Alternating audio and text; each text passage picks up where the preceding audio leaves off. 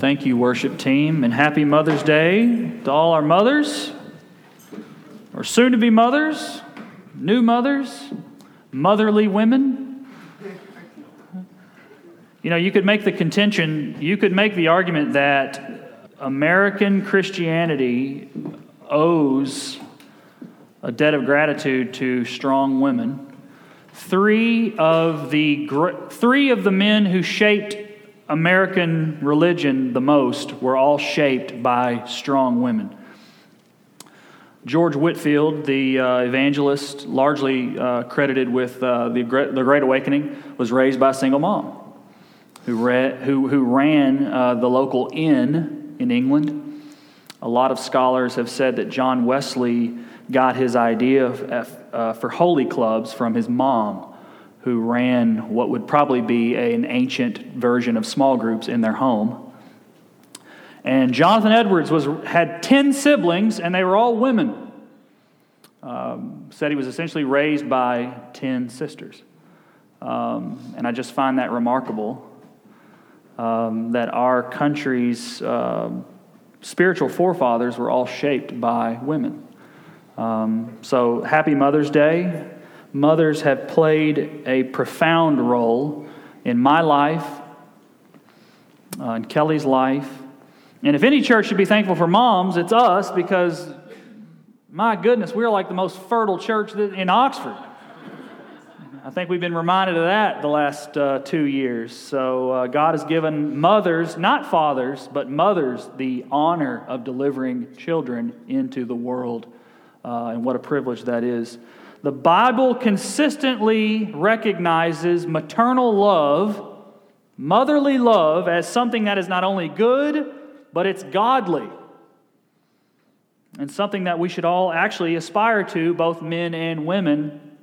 Both Jesus Christ and the Apostle Paul, on occasion when they were trying to describe their love for the church and for the lost, they described it in terms of maternal love. This is actually what Jesus Christ says when he's weeping over Jerusalem. "O Jerusalem, Jerusalem, the city that kills the prophets and stones those who are sent to it. How often would I have gathered your children together as a hen gathers her brood under her wings?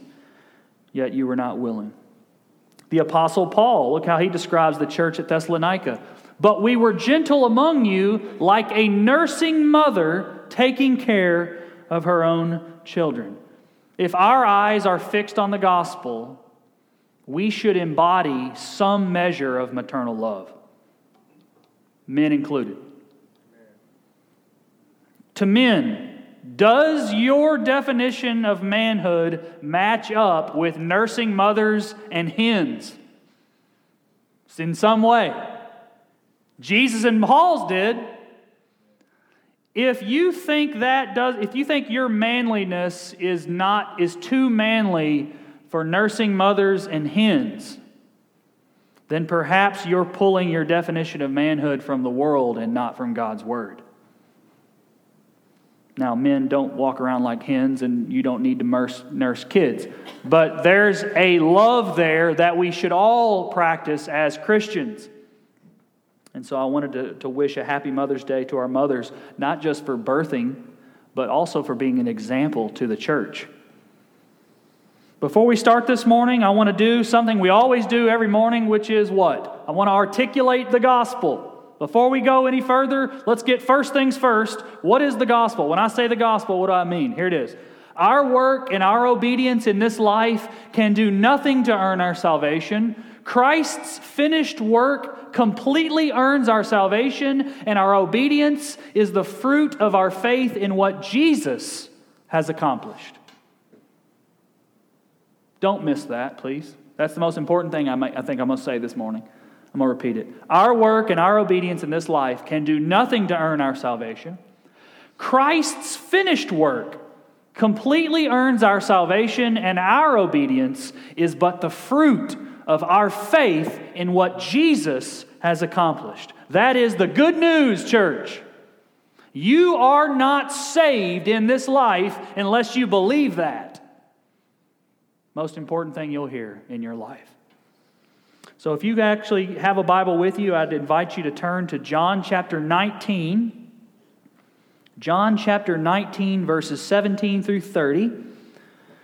Or you can follow along, and we printed it out on slideshow. I don't know why, just to tell you, I'm kind of self-conscious about this. I don't pick that background, okay? It's so mundane. It's white and it's gray. It's green when I go to PowerPoint, and it comes out white and gray here. I don't know why. Don't judge me. It bothers me. It's just bleak, and I don't like it. Anyway, if you would stand for the reading of God's Word, and John writes, "So they took Jesus, and he went out, bearing his own cross, to the place called the place of the skull, which in Aramaic is called Golgotha. There they crucified him, and with two others, one on either side, and Jesus between them. Pilate also wrote an inscription and put it on the cross. It read, 'Jesus of Nazareth, the King of the Jews.' Many of the Jews read this inscription, for the place where Jesus was crucified was near the city, and it was written in Aramaic, in Latin, and in Greek. So the chief priests of the Jews said to Pilate, 'Do not write the King of the Jews, but rather the man said, I am King of the Jews.' Pilate answered, 'What I have written, I have written.' When the soldiers had crucified Jesus, they took his garments and divided them into 4 parts, 1 part for each soldier, also his tunic. But the tunic was seamless, woven in one piece from top to bottom. So they said to one another, 'Let us not tear it, but cast lots for it to see whose it shall be.' This was to fulfill the scripture which says, 'They divided my garments among them, and for my clothing they cast lots.' So the soldiers did these things. But standing by the cross of Jesus were his mother and his mother's sister, Mary the wife of Clopas, and Mary Magdalene. When Jesus saw his mother and the disciple whom he loved standing nearby, he said to his mother, 'Woman, behold your son.' Then he said to the disciple, 'Behold your mother.' And from that hour the disciple took her to his own home. After this, Jesus, knowing all that was now finished, said to fulfill the scripture, 'I thirst.' A jar full of sour wine stood there, so they put a sponge full of the sour wine on a hyssop branch and held it to his mouth. When Jesus had received the sour wine, he said, 'It is finished.' And he bowed his head and gave up his spirit." Let's pray. What precious red letters. It is finished. It's all done. Jesus accomplished the work that you gave him, Father. It's not a work that we could perform. It's not a work that anyone was up to the task to do but the God-man, Jesus Christ, doing what none of us would do, doing what none of us could do. Father, we are here because Jesus breathed his last and said, "It's done." Father, this morning, show us what wonderful news it is that Jesus did every last deed you gave him to do. And all these things we ask in your precious Son's name. Amen. You may be seated. Just to kind of tell y'all, I was kind of nervous this morning this week I was preparing the sermon. I was like, should I write a Mother's Day sermon? I thought, maybe something on mothers. Do I pick a text with moms in it? I was really wanting to stay in John because we're right up to the crucifixion. I can't abandon it now. I don't want to stop the momentum.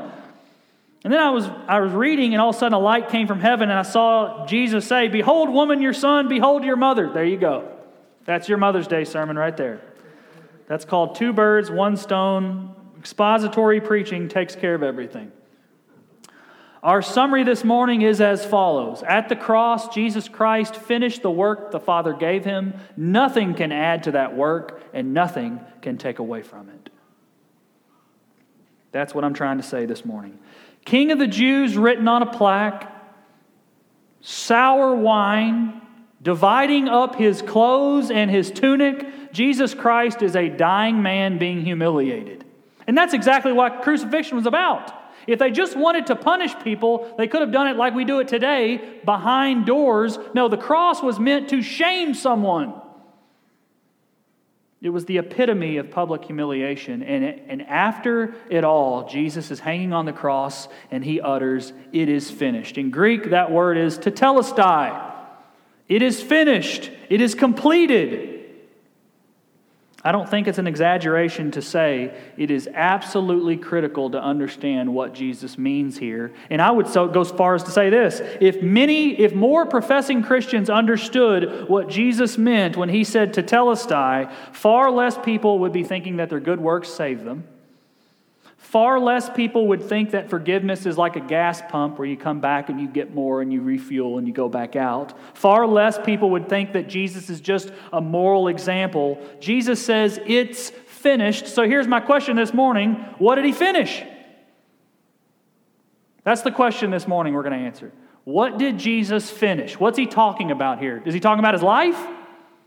Because it was the end of his life. Is that what he's talking about? What was he actually doing? We have to answer this question. If we don't answer that question, we have no idea what's happening at the cross. John Stott said this: there is then, it is safe to say, no Christianity without the cross. If the cross is not central to our religion, ours is not the religion of Jesus.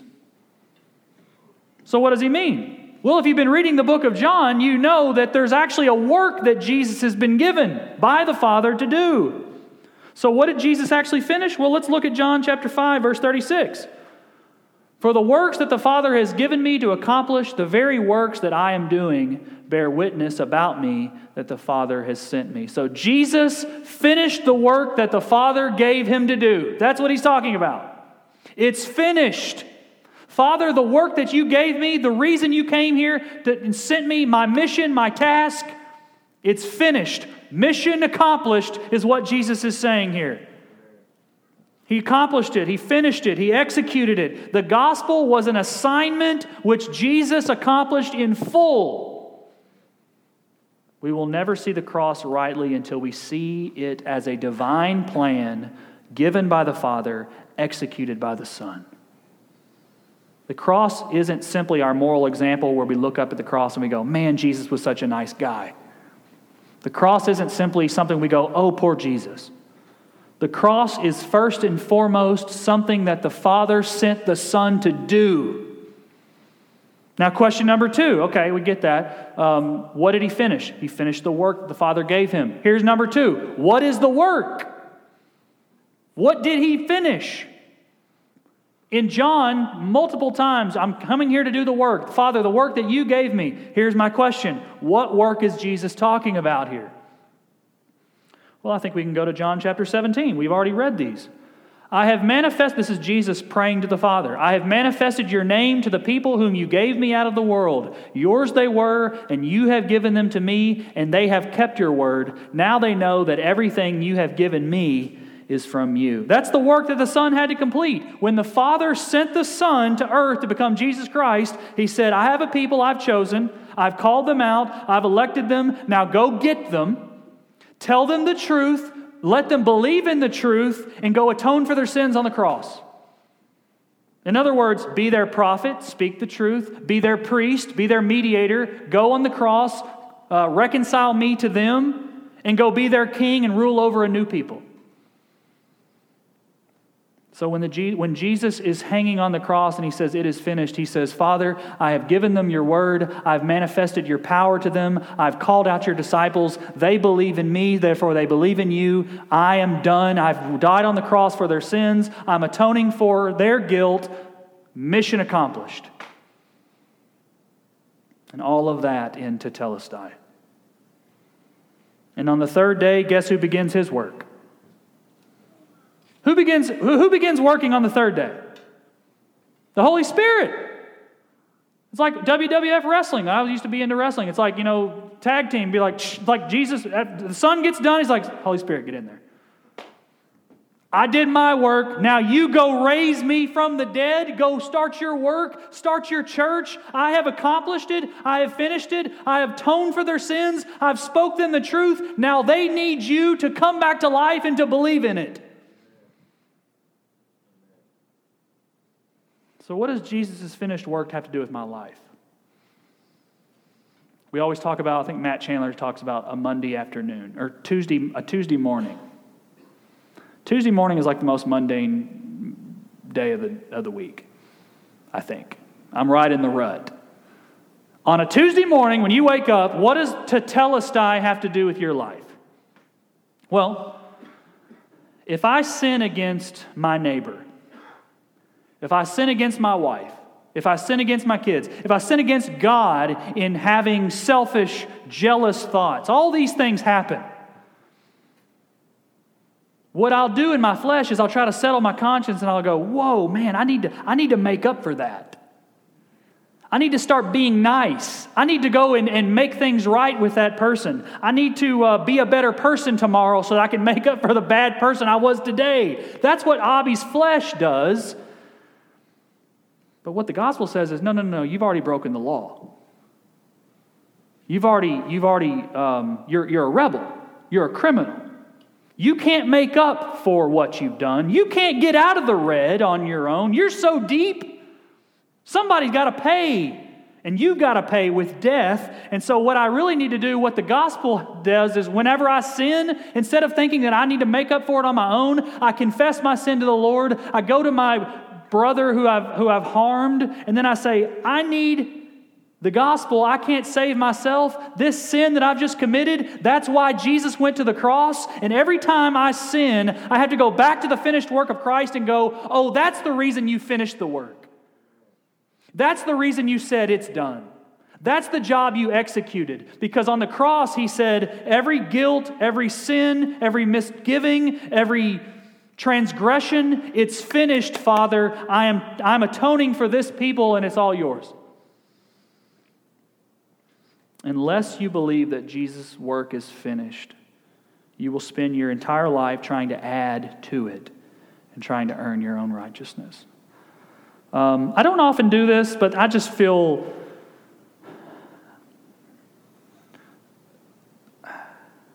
I'm always careful when I talk about other denominations. I just think it's one of the most harmful teachings in the church. I cannot get over the Catholic Church's doctrine of purgatory. That is one of the biggest lies of our generation. If you know a Catholic, don't bash them. Warn them. Purgatory sends people to hell because the entire idea of purgatory is predicated on it's not finished yet. You got to keep working it off. Jesus did his part, but once you die, you got some laps to run. The entire lie of purgatory is against the words, it is finished. And so what I lament for my Catholic brothers and sisters, and I go, no. You're missing it. There's no more laps to run. Jesus ran your laps. Jesus paid it all. There's the penalty to be paid. You don't earn it off in hell. Jesus went to hell for you. I'm sorry, I have no... Purgatory should scare the hell out of you. Can I say that on the pulpit? Little h, maybe. I think it sends people to hell. The false gospel says, Jesus did a good thing, do your part. The real gospel says, Jesus did all of it, now believe in it. You have one life, one chance to trust in the finished work of Jesus. And I'm going to tell y'all, every bone in your body, every ounce of flesh you have wants to tell you that it's not finished yet.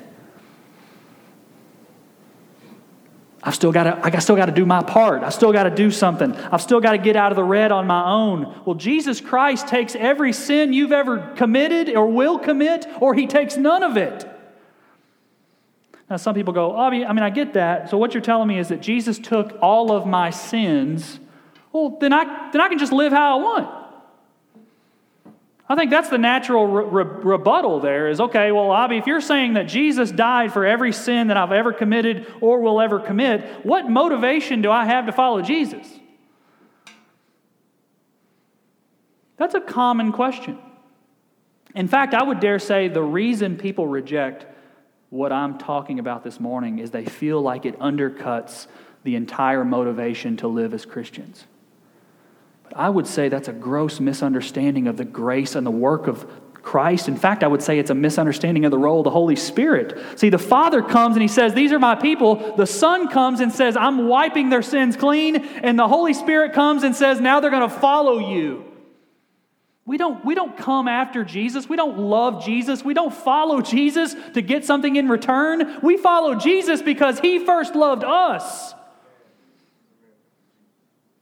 The law says, do this and God will accept you. The gospel says, Jesus did this, therefore God accepts you. It's about what Jesus did, not what I do. But here's the thing. If you love me, you will what? You will obey my commands. That's how we differentiate. They have an entire world. A modern America is saying, hey, you want to earn it? You earn it, then I'll give it to you. Jesus says, no, I'll finish the work, now you'll follow me. Someone who thinks that the only motivation we have to follow Jesus is to get something completely misunderstands how awesome grace is. I don't need a carrot dangle in front of me. What I have in front of me is the glory of the cross, and that is enough. John Stott, as usual, has fabulous quotes. The concept of substitution may be said then to lie at the very heart of both sin and salvation. For the essence of sin is man substituting himself for God, while the essence of salvation is God substituting himself for man. Man asserts himself against God and puts himself where only God deserves to be. God sacrifices himself for man and puts himself where only man deserves to be. Man, that's a tweet right there. That's just such a good quote. I'm going to read it again. I'm just kidding. I won't do that. The job of every mother and father in here, that includes me, the job of every mother and father is not just to make sure our children know who Jesus is, it's to make sure they know what Jesus meant when Jesus said, "It is finished." It is our job as parents to ensure that our children know that even on their very best of days, they can never add to the finished work of Christ, and on their very worst of days, nothing they could ever do can take away from it. I came up with this. I thought it was clever, so I posted it.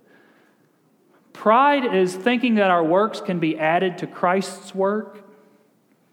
Despair is thinking that our sins can take away from Christ's work. I thought that was good. Maybe you didn't. Here's what faith is. Faith is trusting in the finished work of Christ. It's finished. I have to believe that. Because if I don't believe that it's done, if I don't believe that what Jesus did paid it all, if what I believe in isn't that Christ's work is completely sufficient, then what I'm saying is, Jesus, I believe this about you, but I'll go ahead and walk the other mile. When the gospel itself says, no, Abby, you're misunderstanding it. I walked the mile, and then I walked another mile, and another mile, and another mile. I did it all. I lived the life you couldn't, and I died the death you deserved, and now you just believe in me. It took me a long time to figure out how simple the gospel is. We can spend our whole lives trying to make up for the sins that we've committed. I mean, I'm telling y'all, let me just tell you, I, the pastor of this church, my sins that I've committed in this life, that I continue to commit, y'all, without Jesus, I am so deep in the red, there ain't no way I could get out.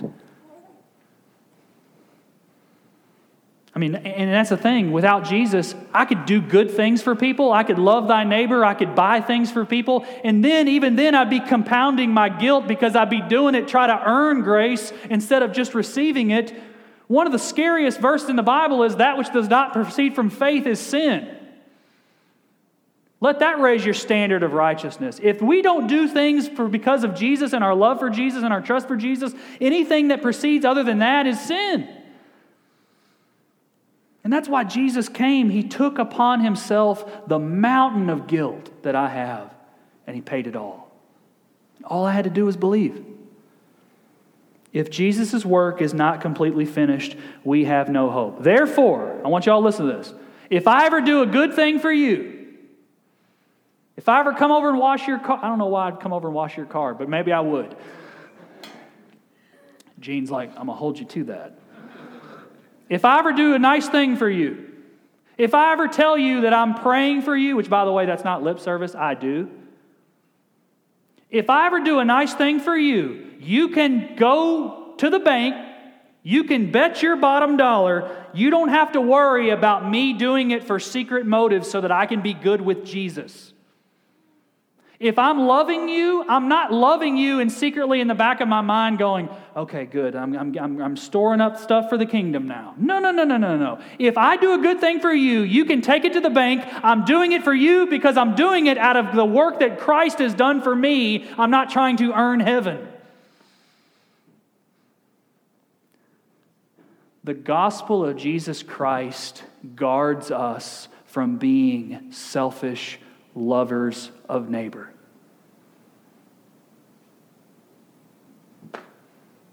If I do a good thing for you, I don't want anything in return because I've got all I need because Jesus says it's finished.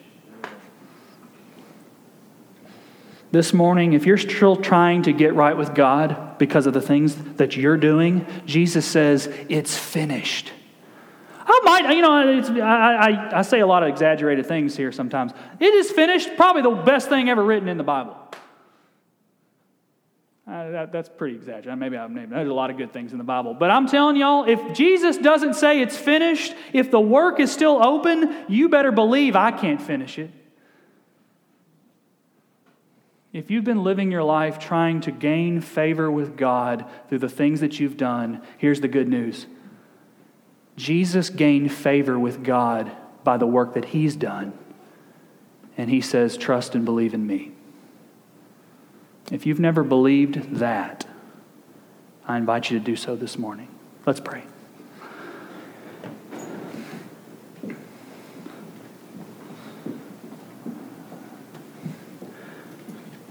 Father, it's done. It's complete. It's finished. It's accomplished. You gave Adam a task in the garden, and he could not finish it. But you gave Jesus a task, and he said, Daddy, it's finished. Thank God for the second Adam. Father, thank you so much that Jesus came and executed the mission. It's because of His love. It's because of your love for the world that you gave us Jesus, that we might believe in Him and have everlasting life. Thank you for the love you've shown us in a crucified Jesus. And I pray, Father, for your glory,